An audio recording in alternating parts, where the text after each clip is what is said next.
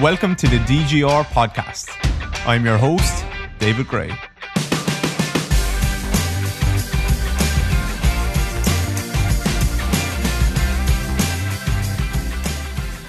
Hello everyone, David here. Welcome back to the DGR podcast. I hope you're all doing well. This is episode number 78. I am going to do a solo again. Today I'm going to answer, I think, just one question, which I mentioned on the last podcast or the previous podcast, or a couple of podcasts ago, that I was going to try and answer, and then I probably went on too long. So it's around the use of contrast training, French contrast training, specifically in training, but also in rehab. And I'm obviously going to take a slightly more rehab view on it. But anytime I say at all our workshops, anytime I mention the word rehab, if you're at a workshop and you don't work in rehab, just think training. Just substitute the word training anytime I say the word rehab. It's the same thing. It's just meeting someone where they're at and mushing them down, pushing them forward, meeting them where they're at, making them a bit better, meeting them where they're at, making them a bit better, identifying what the goal is, identifying what they need to work on the most, and just hammering that thing into submission, and improving that way. So we're going to answer that question. I don't think I have too much else to talk about. I have other questions, but I just want to stick to one, I think, today. And yeah, I have some. If you're watching me on YouTube or whatever, I'll be probably looking down a little bit because I'm going to make this kind of semi-practical. So I have some examples of. So when we talk about contrast training, I have some like practical examples of some exercises that you can pair together, and I'll talk about the pros and cons of potentially using these and the different types of things that you can use. So I just scribbled them down there like 2 minutes ago. So yeah, I'll be looking down just to make sure I don't confuse myself. So the question is, do you use French contrast training in rehab? I've seen you post some examples of it in the past. If you've seen me post examples, then you know that I kind of use it, but I wouldn't call it French contrast training. I use a couple of different contrasts, which I don't really, I call them, I might call it contrast training if I'm writing down on a program for a client so that they understand. But I don't necessarily, because like when you say French contrast, that's a very specific type of contrast, and I'll use different types of contrasts. And as always, like, because I'm in my own one, because I work for my own business, I work for myself, I can call it whatever I want. Two, I try not to like box myself in. So I say it's French contrast, then someone has already defined what French contrast is, and I don't want to mess with that definition or that terminology because that's not fair and not useful for anyone else. So like I have something that I use called fatigue contrast. I have like joint angle specific contrasts, and then you have a more traditional French contrast type of training. And I have posted some examples in the past, and don't worry, you don't need to go looking for them. I'll scribble down a couple of the examples, but yeah. So firstly, what is French contrast? So practically speaking, it's where you do something. Let's say you have, traditionally, I think people would have like 4 exercises in a row. They would have a heavy lift, they would have a plyometric, they would have a weighted jump, and then another type of plyometric usually. So a heavy lift, a plyo, a weighted lift, a weighted jump, and then a plyo. So for example, you could go something very, very heavy. And don't hold me to this exactly, because I'm not far from an expert on French contrast training, but just this is my perception, and then I'll show you, I'll explain when I might use it. So you could do something very heavy, so like a high percentage of your 1RM squat, like 80, 90, 95% maybe, whatever, just a high percentage, something heavy. So you could think of a squat, all right? You could think of doing then, pairing that, or straight after that, doing something pretty fast. So that could be just like a double leg pogo. You could think about then doing something kind of heavy and kind of fast. So that could be a squat jump. And then you could think of doing something super fast and that could be like a band assisted jump. So that's what you'll see a lot of people doing, or a sprint even could be in there. So the idea really there is like something very heavy, then something fast, something heavy-ish and kind of fast, which is maybe the weighted jump, and then something super fast. So it's hard for me to know how fast to actually go with this. But yeah, there's a contrast. So think of a contrast, think of a scale. If I just drew a line on a page, and then on one end of the line I wrote hot, and the other end I wrote cold, you now have a contrast between hot and cold. Think of I draw a line on a page and I have heavy and I have light on either ends of the line. Like you now have a contrast. There's something heavy, there's something light down there. Think of a line on the page and I write internal rotation on one end and external rotation on the other end, and then draw a line through that line in the middle. Like neutral is in the middle. So a lot of people will train a lot of the time in this neutralish type of zone in everything. So like they'll do things that are kind of heavy-ish, like they're relatively heavy, not super slow, not super fast, not through super large range of motion, not super high reps, not super low reps. They just stay in the middle all of the time, not working like to extreme exhaustion, not working too easy. And staying in the middle is a nice place, like roughly staying in the middle and oscillating in and around there is not the worst training strategy, but it can be nice to use contrasts and give people contrasts to help them feel what something like very heavy and something very light is, what something very fast is, and what something very slow is, what like large range of motion is versus what shorter range of motion is, that type of thing. So like, yeah, even just to feel the difference between that, which sounds obvious, but like since we only like in life we only know what happy is because we can be sad. So there's a contrast in life, there's a duality of man. Everything exists, night and day, light and dark, happy and sad, heaven and hell. Like there's always a contrast there. So we can use those contrasts in our training as well, potentially. We can I like to contrast things as well. When I'm trying to teach people how to relax, I'll use a contrast where I'll get them to squeeze as hard as possible.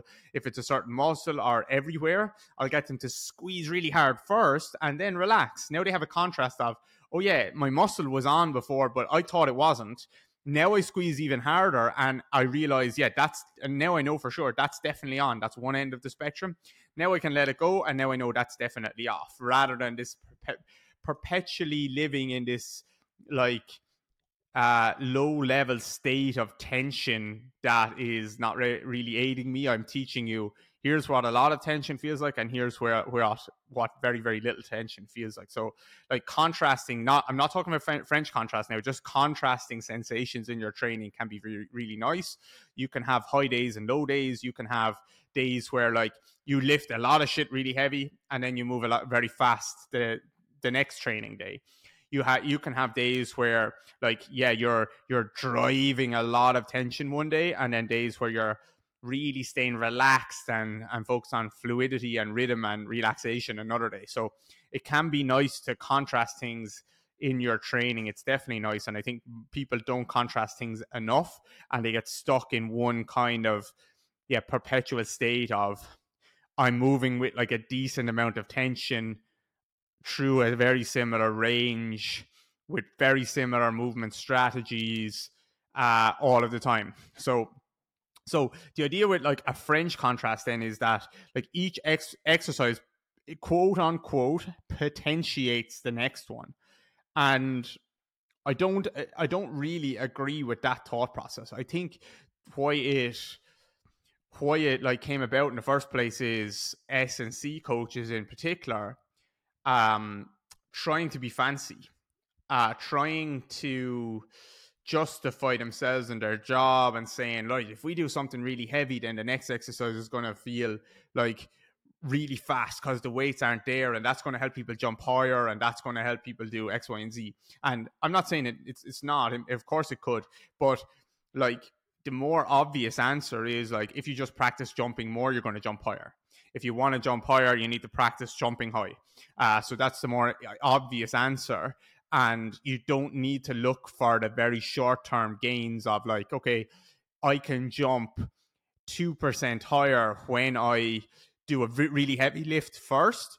I want you to be able to jump 2% higher all the time because you've trained jumping a lot, and then you're just able to access that. I don't want you to have to like always potentiate something. So potentiation also is a little bit of a myth in the industry, I think, because like a good warm-up is just potentiation.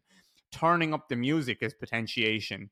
Being in a weight room or a training environment, a competitive environment with your friends, that will make you jump higher or potentially sprint faster or lift heavier. So like there's many ways of potentiating.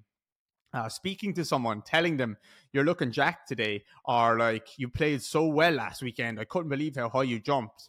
Like what show me that. Like that's potentiation. That's building confidence. That's getting people to believe in themselves. Maybe screaming as loud as you can and like really clapping your hands and getting going. That's potentially potentiation as well. So hang on, that is ringing me. Decline. It flicks off my screen because my phone is connected to my laptop. Hopefully I'm still with you.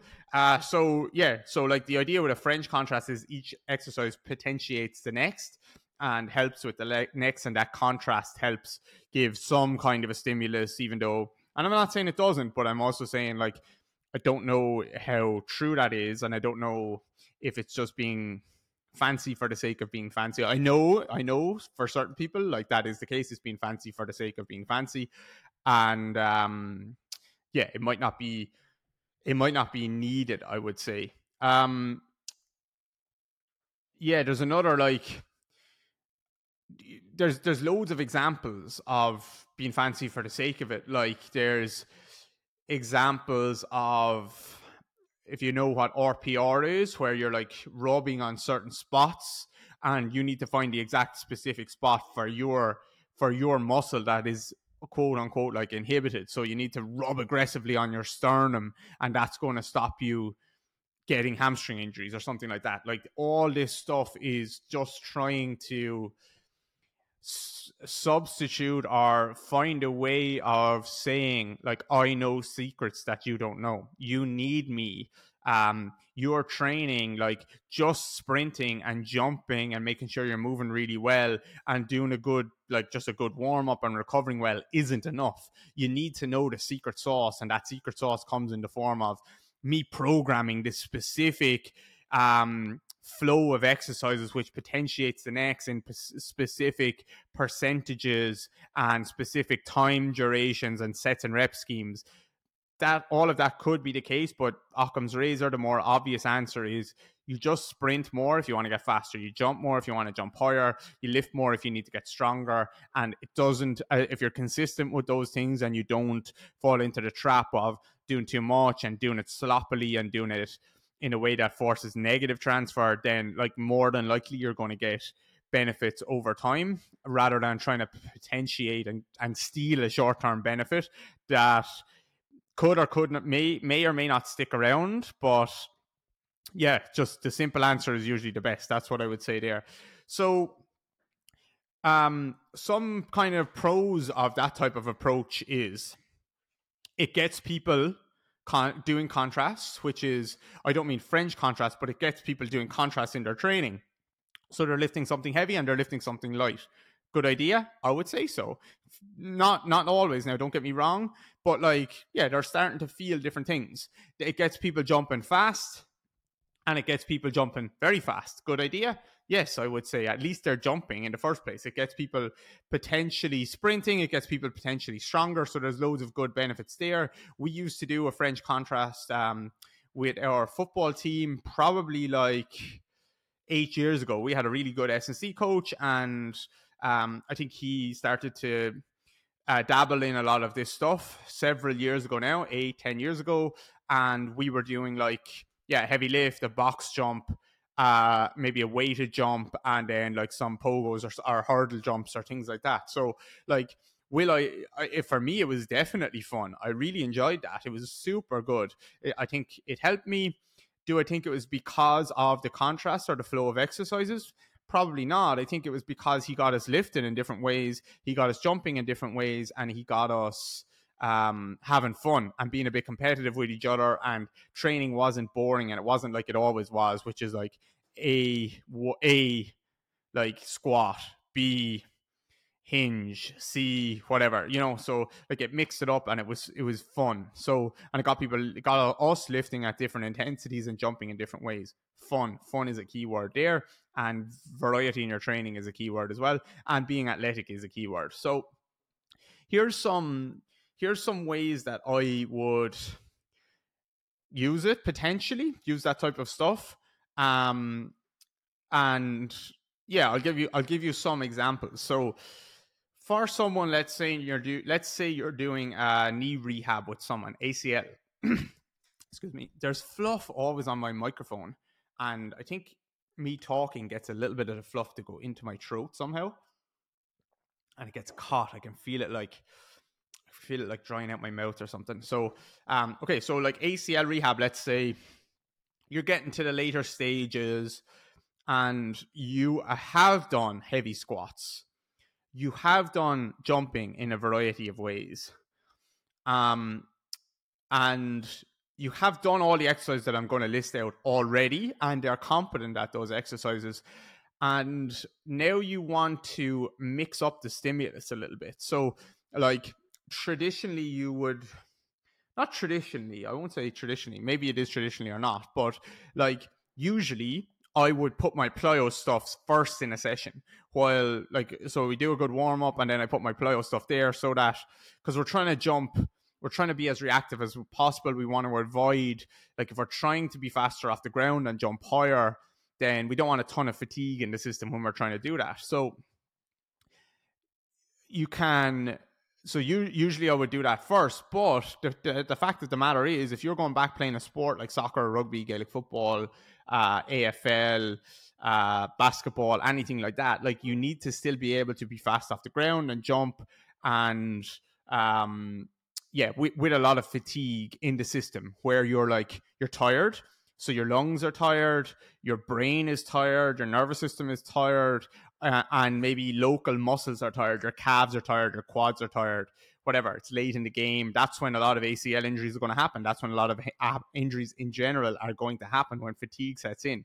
So it's a tricky kind of one where you're thinking, okay, I want them to do their plyos early on in a session so they're the highest quality possible, but also, like, do I still need someone late on in a game or in a training session where they're back with their team to be able to still be elastic and springy and have good quality movement when they're fatigued?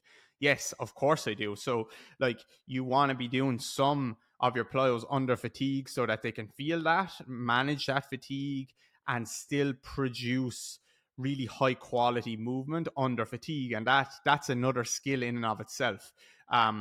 Being able to be tired is a skill. Being able to move well is a skill. Being able to be really springy off the ground is a skill. But then putting all those three things together, being able to be springy, being able to move really well, and be tired while I'm tired, is kind of another skill.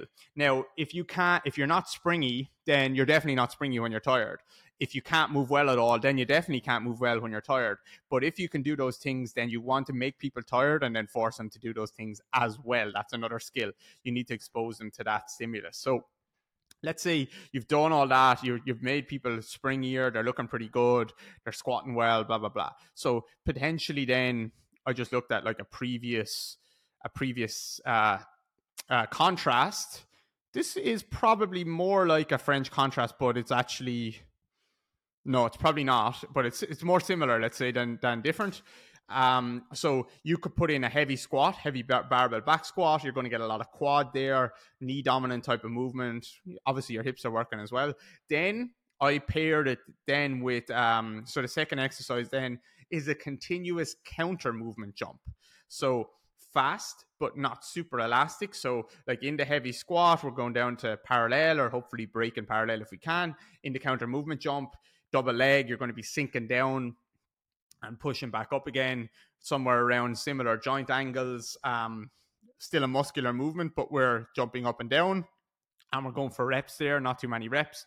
Then I actually have a knee iso push. So you're actually going into a barbell, doing an isometric, and pushing really hard there into a barbell in this mid stance type of position on a single leg.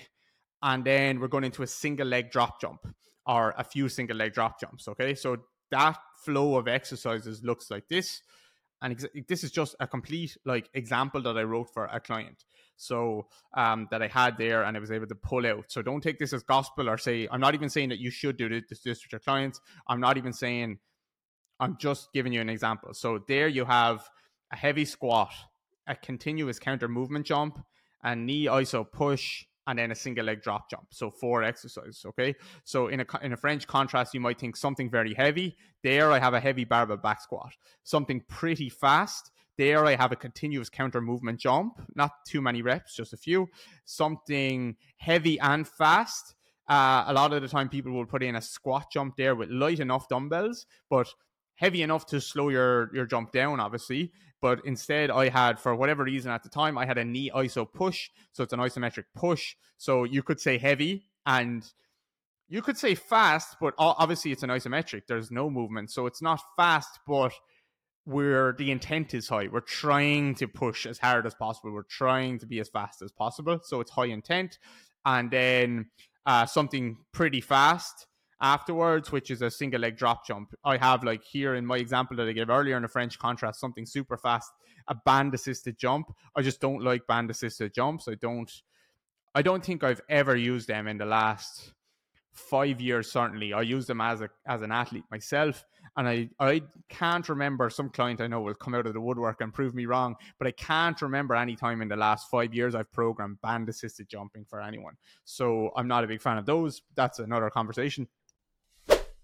Guys, if you're sick of using calf and tibialis raises with yourself or your clients, hoping that they will work, secretly knowing that they won't, then check out our foot program in the show notes. I'll teach you how I rehab and train all of my clients, how to unlock their rear foot and their ankle, how to pressurize their midfoot, how to load and strengthen their forefoot, how to build a connection from the foot to the hip, how to progress through plyometrics. It will open up so many tools in your toolbox and completely transform how you view lower leg training. So check it out. You won't regret it.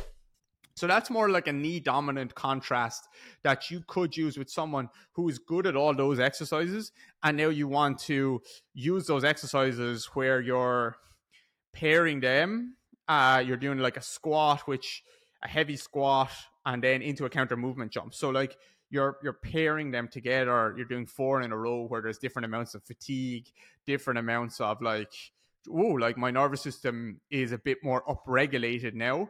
I'm not doing them to potentiate the next exercise necessarily. I'm doing them to cause you to have some kind of a different sensation in your body when you do the next exercise. It's not about like, oh, now you're able to jump 2% higher in the counter movement jump.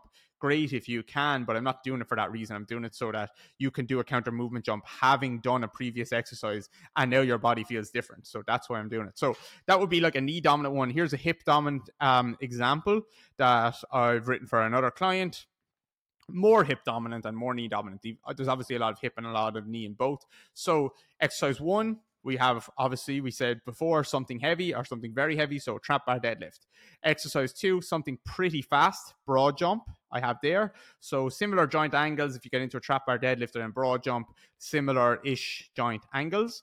Exercise 3, we have here something heavy-ish and fast. I had there a Bosch clean. I probably wouldn't use that now. I've gone away from those exercises. But I think if you were someone that likes those exercises, you could do a Bosch clean would probably work there, because we're thinking something like heavy-ish and fast at the same time. So the previous example was a squat jump with some weights in your hands, obviously. This example, more hip dominant, is a Bosch clean. To be honest, I would probably just do a clean now, double leg clean. But yeah, I had that more like double leg, and then the Bosch clean goes into like a single leg variation, and then the 4th exercise is a triple hop for distance. So hop, hop, hop. So right. So that hip dominant one, trap bar deadlift, broad jump, Bosch clean, triple hop. So there's like a knee dominant one and a hip dominant one, and the contrast, not for potentiation, not to make people jump higher, but to make people do exercises while their body feels different from having done the previous exercise. So to expose them to different levels of fatigue and stuff like that. Not just fatigue, but different levels of stimulus, different levels of upregulation, different levels of just my nervous system feels different now, having done that exercise, now that I'm doing the next exercise. So that's a couple of examples where I would use that in rehab. And I think like that's fun too. That starts to feel like training. That starts to feel like more like, yeah, I'm like in when you're playing soccer, you're playing Gaelic football, you're out in the field. You're not just like, I don't just do all my sprints, then I do all my change of directions, then I do all my shooting, then I do all my tackling. Like really the game is all of these things being mixed in together. And I need to be able to shoot and then tackle. I need to be able to change directions so that I can get past my player to shoot. So like it's pairing all these things together and being good at them in isolation, but then in integration with each other. So another one then, it could be a joint angle specific contrast. So this is another contrast that I have used with someone, and I'll explain it. So, or I'll give you the example of the exercises. Again, I know this is an audio, so hopefully like everyone knows when I say trap bar deadlift, hopefully you know what that means. When I say broad jump, hopefully you know what that means. When I say Bosch clean, hopefully you know what that means. When I say triple hop for distance, hopefully you know what that means. So joint angle specific, hopefully you know what a kickstand hinge is. You've seen me post a lot about that. This is when I say kickstand hinge, it's not how anyone else coaches it. It's how I coach it. Now, if they've learned from me, they're coaching it in the same way, but it's not an RDL is basically what I'm saying. It's not a kickstand deadlift or a staggered stance. It's a kickstand hinge. There's only one type of that only one way of doing that. Okay. Then you could have a swan hop. So Matt McInnes Watson has a plyometric exercise called a swan hop. So you're kind of hinged over, you're on your right leg and you're hopping. You're in like an RDL position where your left leg is back up behind you and you're doing a hop there. So there's kickstand hinge. Now this can be a kickstand hinge where you're going heavy. This is what I mean. Like this is heavy because it's the first exercise. If we're following like more the French contrast style, is something heavy first, then something kind of fast. So kickstand hinge, load it up with a trap bar, go heavy. Swan hop, because something kind of fast, not very fast at all, but similar knee angle, still in mid stance, still like a little bit more like you're getting a bit more hamstring and glute there. And then I have the third exercise, a hamstring bridge overcoming isometric. So you're lying with your shoulders on one bench, your heel on another bench. You have a slight bend in your knee. Again, like mid-stance type of knee position. You're driving your heel down into the bench and you're driving your hips up into a fixed object, which could be my hands on your hips and all my body weight pushing down into you, or it could be a barbell or something like that. Excuse me. Another bit of fluff. Actually, I might have a sip of my Lucasade Sport. Very nice. So yeah, hamstring bridge overcoming isometric. And then the fourth exercise could just be a hop again. Okay.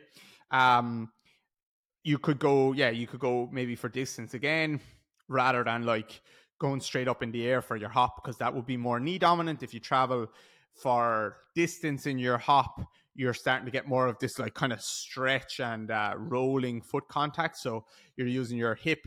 Your knee is definitely working, your ankle is definitely working a lot more, but you're starting to get a lot more hip than just if you were going straight up and down in the air, more vertical. So this one is more horizontal. So there are like joint angle specific this would be like a mid stance specific, semi specific, I should say, which is important. Mid stance semi specific contrast where we could do it to load someone's hamstring. We could do it to load their knee in that joint angle. We could do it to load their ankle in that joint angle, their calf in that joint angle, their glute in that joint angle, or their hip, I should say, in that joint angle. So yeah, the cool thing is when you're in those joint angles, the knee, the ankle, and the hip are all in that mid stance position. So you don't need to be super specific with like which one. But yeah, that would be a joint angle specific one. So that's exercise 1, kickstand hinge. Exercise 2, swan hop. I think that's what Matt calls it. Exercise 3, hamstring bridge overcoming isometric. Exercise 4, a vertical hop for distance, or Yeah, for distance. I don't like saying for distance because that means people disregard all like cues of or all smoothness of the hop, and they just like try and smash themselves to go as far as possible. So I wouldn't usually say for distance within my program, so when I'm coaching, but just for the sake of you guys listening, that's what I'm saying. And then another example would be a fatigue contrast. So some of you have probably heard me speak about this a couple of times. I've spoken about fatigue contrast on another podcast several years ago. I think it was a guest podcast. I've spoken about it on Instagram stories. I've spoken about it on Instagram in general, I think a couple of times, not that often. So any like newer followers in the last 18 months or so probably hasn't heard me talk about it. But a fatigue contrast would be something that sorry, just pen is leaking a bit. Fatigue contrast would be, let's say someone has knee pain and we have them up to a certain level, but like when they do a hop, they still get knee pain. Or yeah, let's just stick with that example for now. It's not horrible knee pain. It's still just knee pain, but they're still able to do some hopping, but like it just feels a bit gunky and they're unsure. I think you can use fatigue contrast to like, because sometimes with pain, you're almost like expecting it. You have the same body and you have the same body and that body is expecting it, because every time I'm in this joint angle in this position, I get this pain. So like I'm expecting that to come. So we can kind of scramble that signal a little bit and say we can use a fatigue contrast where actually now you have a different body when you do it. So what that means is, let's say you have knee pain. I'm going to try and do a single leg hop, which is hop is single leg anyway. But let's say I'm going to do a single leg tuck jump, and every time you land, you're getting that little bit of pain. So we can kind of scramble that signal, I think, a little bit, which is, I know that sounds super unscientific, and it is super unscientific. So like I acknowledge that, and this is super unscientific. This is not something that's been studied. I think the last time I spoke about this, like physios were asking me for the research to back up what I was saying. I'm like, what are you talking about? Like, I'm not saying this is research. I'm just saying you can potentially use this as an option. So, so you have knee pain and you want to do a single leg tuck jump or single leg tuck jumps. You can use something called a fatigue contrast, which I call a fatigue contrast. So let's say you do a heavy leg extension or a leg extension. You go for 20 reps, you smoke your quad. You go and do a tuck jump, then you now have a different body than you did before, because that quad is very fatigued. It's called a fatigue contrast for a reason. We want to bring the quad like to the edge of failure, and then do the exercise. You might not jump as high or anything like that. That's fine. That's not the idea. Then we'll go heavy leg extension. This is complete random example now. So don't just quote me or take me up on this example. Literally, I wrote this down 30 seconds ago, but I've used examples like this or kind of plans like this with people. So heavy leg extension, 20 reps. Single leg tuck jump, 20 whatever reps. Foam roller bridge oscillations, 20 reps or however many reps until like they're basically go to failure. Back to the single leg tuck jump, 20 reps. Single leg calf raise, 20 reps or to failure. Single leg tuck jump, 20 reps. Copenhagen plank, 20 reps. Single leg tuck jump, 20 reps. Kickstand hinge oscillation in that lengthened position, 20 reps. Bring the glute to failure. Back to the single leg tuck jump, 20 reps. So there we're like fatiguing intramuscularly each group of tissues. So the hamstrings are getting fatigued, the quads are getting fatigued, the glute is getting fatigued, the calf is getting fatigued, the adductors are getting fatigued. All, but after each one of those, after we do the quad, we hop. After we do the glute, we hop. After we do the adductors, we hop. After we do the calf raise, we hop. After we do the hamstring, we hop. So each time you have a different body when you're doing that exercise. And I would use fatigue contrast for two reasons. One reason is, if someone is getting a bit of pain, we just like scramble it up, change the signal, like fatigue the shit out of each muscle individually, and do the hop, and now you have a different body. So your body isn't going to react the same because now you have a different body each time you do it. So this is I spoke about this obviously earlier in the episode as well, or earlier in the conversation here. I spoke about this with regards to just contrasting. We're contrasting like a shit ton of fatigue in one muscle, do your hop. A shit ton of fatigue in another muscle, do your hop. So yeah, I've also seen people like tear their ACLs who have done like what I would consider, or what they would have considered like a decent rehab process. And looking in from the outside, I knew that I could see that their physio never got them jumping or decelerating under fatigue. They always did like their sprint work when they were fresh, their change of direction work when they were fresh, their plyometric work when they were fresh. And like I've had conversations with people who I asked them how their rehab went, and they did all these things when they were fresh, always when they were fresh, which is a good idea in the beginning, but not always a good idea.